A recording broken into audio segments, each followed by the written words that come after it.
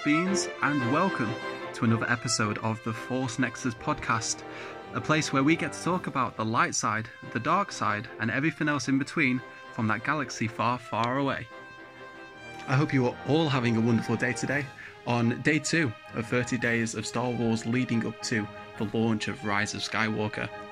Yesterday we spoke about your favourite character with day 1, and if you're yet to listen to that episode, you can go ahead and check it out on our Spotify feed or our Anchor feed or on the YouTube channel. I've got a playlist there which are going to hold all 30 episodes of this big Star Warsy challenge. But today, with day number 2, we are talking your favourite Jedi. Now, to some of you listening, this might be a really obvious pick, but I hope to take the time today in this episode to highlight some of the very key points as to why this character strikes such a chord with me and why I feel like he is so impactful, other than the obvious reasons, to this saga, to everything we've seen in Star Wars at the moment. Born on the planet of Stewjon, he is Padawan turned Jedi Master turned old desert hermit. Yes, my favourite Jedi is indeed Mr. Obi-Wan Kenobi. Now, I wanted to do the same as I did in the last episode and talk about, well, just read out the summary paragraph from the Wikipedia page. But as I was bringing my notes together this morning, his entire summary can fit a Wikipedia page. So instead, let's just go through a brief overview of his events from the beginning to his end.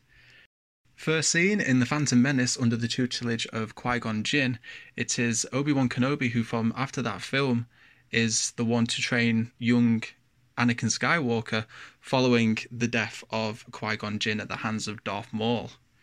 Now, he is a really cool tidbit and a bit of a ego boost, I guess, among the Jedi Order, should the Jedis actually have egos, actually.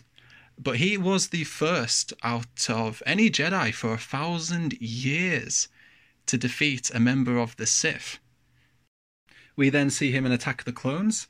He leads up the investigation on the clone army. He is the one that discovered the creation for this army, unbeknownst to the Jedi Council itself. And then obviously we see the absolutely heartbreaking, traumatic, and really the amazing lightsaber fight between himself and his former Padawan and brother, really, his best friend, after so long, as he turns to the dark side. Following the aftermath of the battle and believing his best friend has been left to die, he takes the children of Anakin and Padme out into hiding to hide them away from the Emperor and the returning Sith. Where there on Tatooine, he lies in waiting, overlooking a new hope for the galaxy. He holds that position and sticks true to his commitment up until the time is right for Luke Skywalker to finally find out what his true destiny is and pick up that hero's blade, the lightsaber that we know so well, and begin his Jedi path. Unfortunately, as we all know, that path does include the end of his physical path, you could say, as he is struck down by his old Padawan and his former best friend, I guess you could say, Darth Vader, Anakin Skywalker, as he tries to cover Luke, Han, Leia, and Chewie on their escape from the Death Star. Becoming one with the Force, he then acts as the mentor, really, on Luke's Jedi path, giving him advice as a blue glowy Force ghost and hanging out with Yoda on Dagobah. And now that doesn't even touch any of his appearances in the Clone Wars, which to me is some of the funniest you will ever see of Obi-Wan. I mean, for example, just take it from the Clone Wars movie, I believe it is. He is commanding an army of clone troopers as they are in the streets in a firefight against the Separatists. He realised that he is pretty overwhelmed. So, instead of retreating or continuing to fight, he actually concedes the battle and then goes on to have refreshments, tea I suppose. He's got like a little teacup going with the enemy general to arrange living conditions and how his own troops will be fed Obviously, it's all a ploy, but it is done so well, and you just know that Obi-Wan is probably the master troll, not just the master Jedi, but the master troll. But Obi-Wan cracking wise jokes and making me laugh isn't just the only reason why he is my favorite Jedi. He's my favorite Jedi specifically for a reason, because I believe he is the only Jedi that sticks absolutely true to his beliefs as a Jedi and the whole Jedi Order as a whole. And by that, I kind of mean we've seen, as we witness Obi-Wan's story throughout all the content, we see that he's had multiple opportunities to embrace the dark through emotional pain, a lot of emotional pain. And through it all, he stuck to the light. He never gave into that darkness.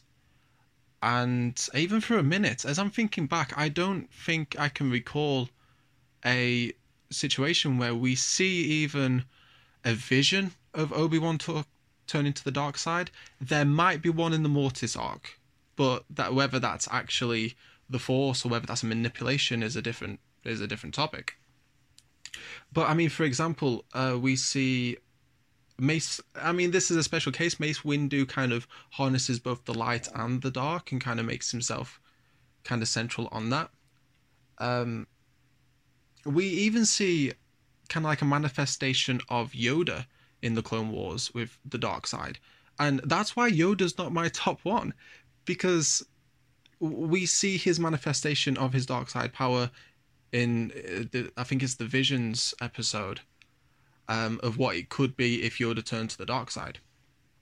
But throughout my entire Star Wars kind of research and watching everything, I don't recall a single one.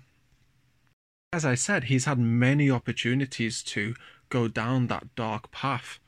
I'm going to try and stay as spoiler-free as I can do. But even at the very beginning, his journey as a Padawan wasn't the easiest compared to other Jedi. From what we see in The Phantom Menace and then kind of what we know about Qui-Gon Jinn, we assume that they're really good friends, that they work well together. Granted, Qui-Gon is still trying to teach him a lot, as we see from the beginning of the film. But if you read Master and Apprentice, you find out that their relationship was actually really hard. Qui-Gon was he kept himself to himself. He was very deep in his prophecies. And I don't think Obi-Wan could really get his head around that. He found him a bit odd, really, and a bit hard to talk to. It's only until later on in the book that we see him starting to warm up to Qui-Gon, and Qui-Gon vice versa. He has a very hard time trying to connect with Obi-Wan himself. So, I mean, that could have maybe started to sow a little bit of doubt, maybe, in Obi-Wan, but sticking true to his Jedi ways, he perseveres through it, and he always sees a way to overcome that problem. Now, moving down the timeline a little bit, the next time we see Obi-Wan potentially on the brink of not fully the dark side, but maybe tasting it a little bit, giving it a little bit of a lick, is when Darth Maul takes out Qui-Gon Jinn. And I mean, you see Qui-Gon go down, the lightsaber is pulled out, and then the next thing Maul does is turn around to look at Obi-Wan, and you see his face. You hear the scream, "No!" And his face is filled with anger. Soon as that door opens, that shield barrier, he is like a bull in a china shop, straight for Maul, hacking and slashing. One of the best fights we've seen in Star Wars.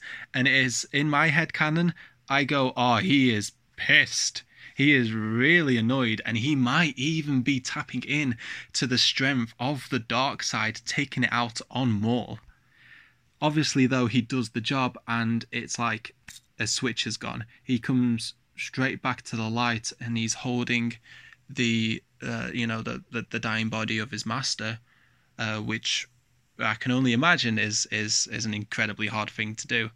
But it is in that he sticks true to the light. He brings himself back from this anger. He centers himself again. he does mourn a little bit, but he understands that this is the way of the Force.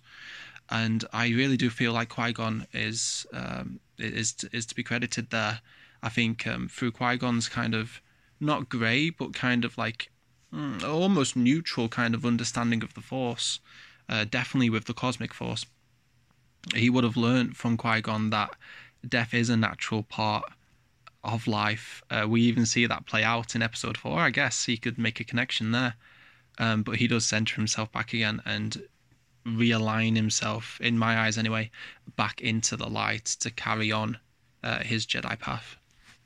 Now, following down the timeline a little bit and sticking with the same theme of teetering on the dark side, I wanted to touch a little bit on the Clone Wars arc where Obi-Wan goes to Mandalore to help Duchess Satine with their Death Watch problem. Now, the Mandalorians at this point, although they are renowned for being amazing warriors, under the rule of Duchess Satine, she wanted to move them away from that violent warrior kind of culture and make them more into a peaceful, a pacifist nation. And as we get to see Obi-Wan and Satine spend a bit of time together, we actually learn, in fact, that Satine was a love interest for Obi-Wan. They were together for a brief period of time whilst Obi-Wan was on Mandalore previously. And we actually find out through the arc that if it was asked of him, if Satine had ever asked for him to do so, he would have left the Jedi Order and stayed with her instead.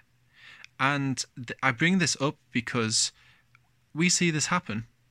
We see this happen in Episode 3 with Anakin and Padme. We see that kind of struggle between that choice. Do you stick to what you have pledged your life to and what you essentially believe to be the right path in the galaxy, or do you take the, I'm going to say selfish, I'm going to use that word very lightly, the selfish path and fulfill your own happiness and, stick with the one you love?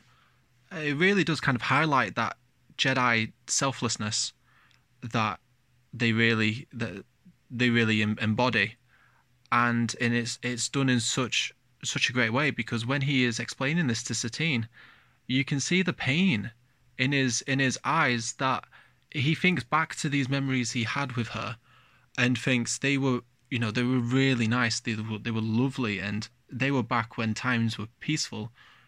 He had someone to love. And now in the situation he is in, when he's saying all this to Satine, both of their lives are in danger. Things are going really, really badly. And I don't know, just for Obi-Wan to turn around and say, all of this could have been prevented if we just ran away. It's really kind of like powerful to me, and how he's dealing with the aftermath of that. But just when you think Obi-Wan couldn't get any more emotional, and again, I'm getting the last warning, if you've not seen the Mandalorian arc in the Clone Wars, this is going to be a spoiler, but we see his arch nemesis return.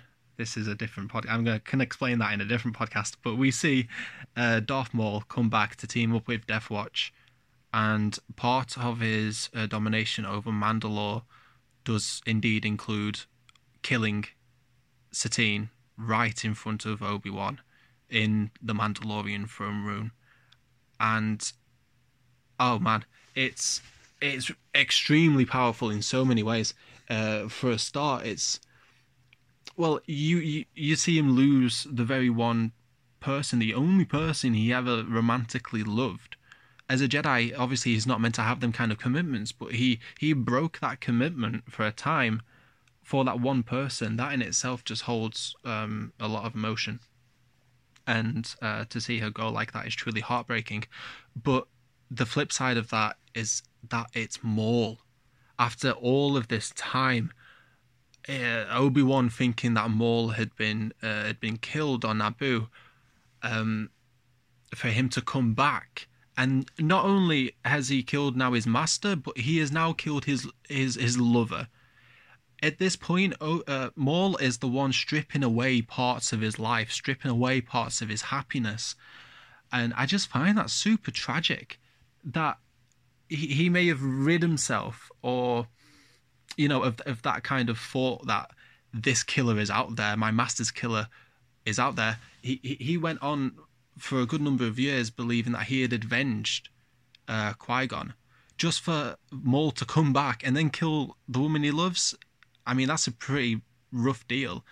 And still, through it all, that could have been, for any other Jedi, as we very well know for certain Jedi, that is a path to the dark side. Losing the ones you love like that, and having to kind of battle that ongoing conflict between yourself. I want to lash out. I want to be angry over all of this pain, but I shouldn't. It's not the right thing to do, and I should kind of deal with it in a more productive and a more kind of heartfelt way.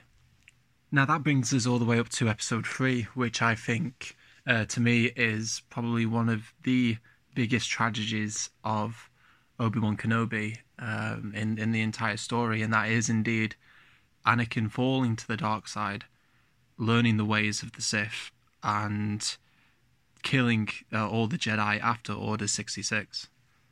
From when he sees that holo recording from the Jedi Temple, you can see straight away the kind of heartbreak. He even alludes to it before. He says, I need to have a look at this. Yoda's all like, bro, don't do it. Mate, don't do it. You look at that and, your worst fears will be confirmed. And they are. The head goes down, he holds his forehead, and you can see, like, the thoughts going through his mind. What has he done? Why has he done this? I could never have thought this would be possible from my best friend, from my, almost son, my brother. Somebody so close to him doing such an act of evil. It just must be so hard to comprehend. From there, he tries to talk to Padme in episode 3 again, after Anakin had left for Mustafar to try and find out where he'd gone.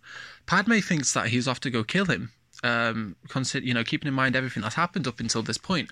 But I 100% believe that Obi-Wan is telling the truth, and he is totally not out to kill Anakin. Instead, he wants to redeem his best friend. He wants to bring him back to the light. And everything he does up until that point, stowing away on the ship, when Padme goes to see him and then confronting Anakin, is all trying to get his best friend, his non-blood son, his brother, back to the light, and stop him from going down such a destructive path, both for the galaxy and himself. But obviously we see that doesn't happen, and the fight breaks out. I do like, just before they have the fight, where Obi-Wan kind of quotes Qui-Gon a little bit from the first film, saying, I will do what I must. But he realizes, obviously, that all of his kind of efforts at this point, at the moment, to turn him back to the light using his words are futile. He is so set in his own empire and ruling the galaxy through the dark side to inevitably save the one he loves, and it's that kind of shroud of the darkness that Obi-Wan can't pierce. So, like, to me, I kind of see this next fight as kind of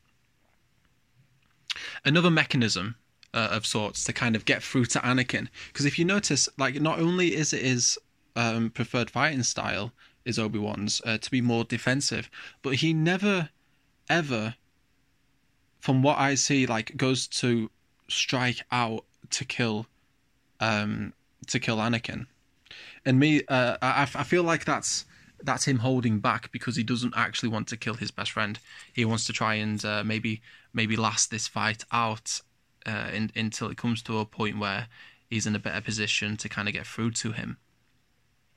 Again, unfortunately, that doesn't happen. We get through to the lava bank, and Obi-Wan is stood there on the ground, Anakin on the platform, and to me, this is his last attempt to try and pull him round. In Obi-Wan's mind, I kind of feel like he's saying, right, this is do or die. Like, this has to end. We've been fighting for like 15, 20 minutes, maybe hours. Maybe we haven't seen that. This has been going on for a long time. There's only one way this is going to end. I don't want it to end in bloodshed, but if it does, then, it might have to. So he says to Anakin, he gives him the warning. He says, look, I have the high ground. Don't come after me. You will lose. Don't do it. But obviously Anakin, clouded by the dark side, takes the jump. And there we see the demise of his best friend. And it is in this next moment where it encapsulates it all for me. We see Ewan McGregor does such an amazing job at this, but you can just see all the emotional distraught on his face. You are my brother. I loved you. That in itself, you're not meant to have connections and stuff, but he managed to deal with that in a way that never, in fact, impacted his Jedi business, I guess, maybe up until now.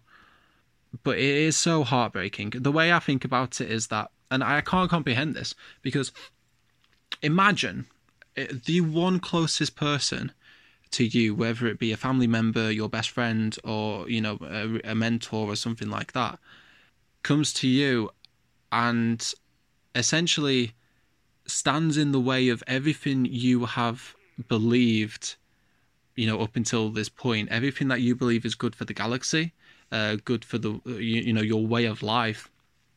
Somebody that you love that much is willing to destroy not only all of that, but you as well. All for the desire of selfish needs.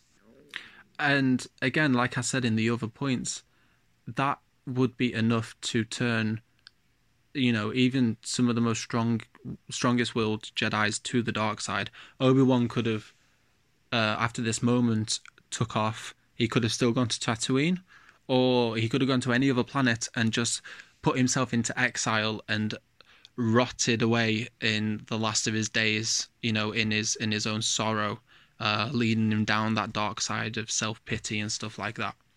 But again, the reason why I think he is the number one Jedi is because after everything he's done, every single thing he's done, from the Phantom Menace, losing Qui-Gon, to losing Satine, to losing Anakin, every single bit of hardship that he has encountered, he has taken it with stride and not keeled over to despair or depression or anything like that. He has stayed true to the Order, even after the Order is destroyed. He's stuck true to the light and the way of the Jedi.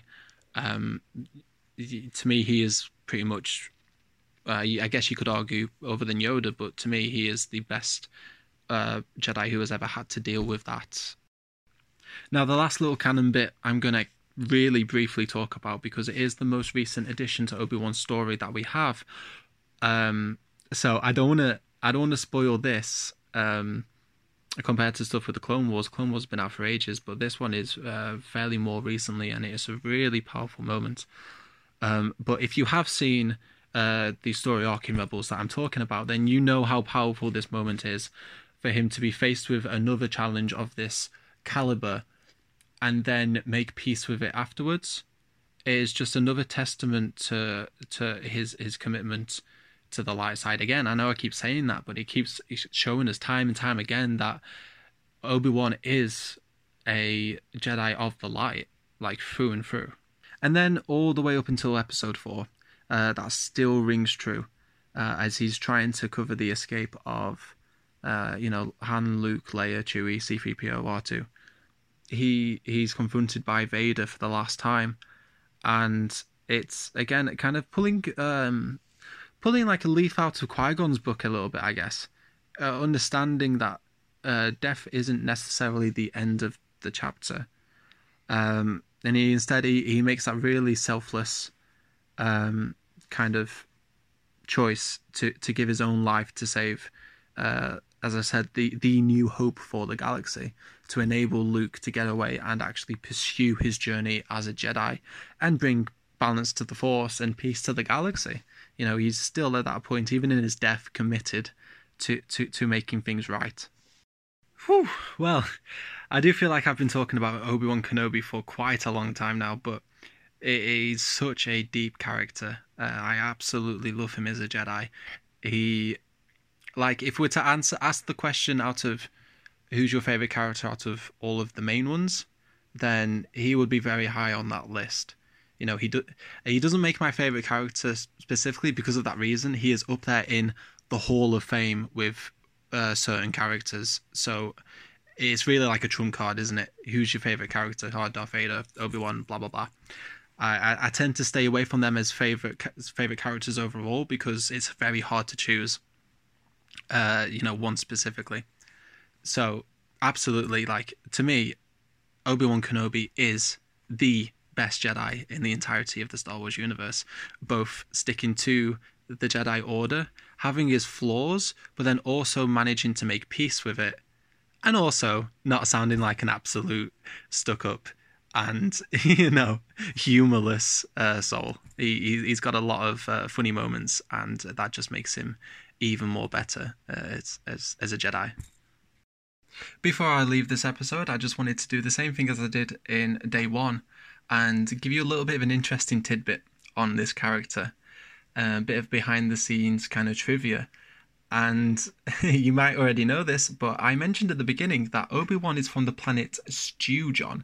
Now, there had been I don't think there is a single canon reference to this planet Stewjon. Because whilst George Lucas was, I believe it was at the 10th celebration in Orlando, Florida, the comedian Jon Stewart was interviewing Lucas, and he had asked for the name of Obi-Wan Kenobi's home planet. Jokingly, Lucas replied and said, "Oh, Stewjon." Stewjon. And obviously a mix-up of, Jon Stewart's name. It was then later discovered that StarWars.com itself had actually updated the encyclopedia entry to say that Obi-Wan Kenobi had originated from Stewjon. So, literally, the creator says it, and it is done. So that'll do it for today's episode, you luminous force beings. Thank you very much for joining me on episode 2 of this podcast. Day 2 of 30 Days of Star Wars. If you didn't catch day 1, the previous episode, you can find it on the Force Nexus podcast stream on Spotify and on Anchor. And I also have a YouTube channel, the Force Nexus podcast, on YouTube, where I'll be adding all of these episodes to a big playlist from 1 all the way to 30, so you can go and enjoy them on there as well. Join me tomorrow as we go over day number 3 of 30 Days of Star Wars and talk your favourite Sith. Will be going deep into the dark side of the Force.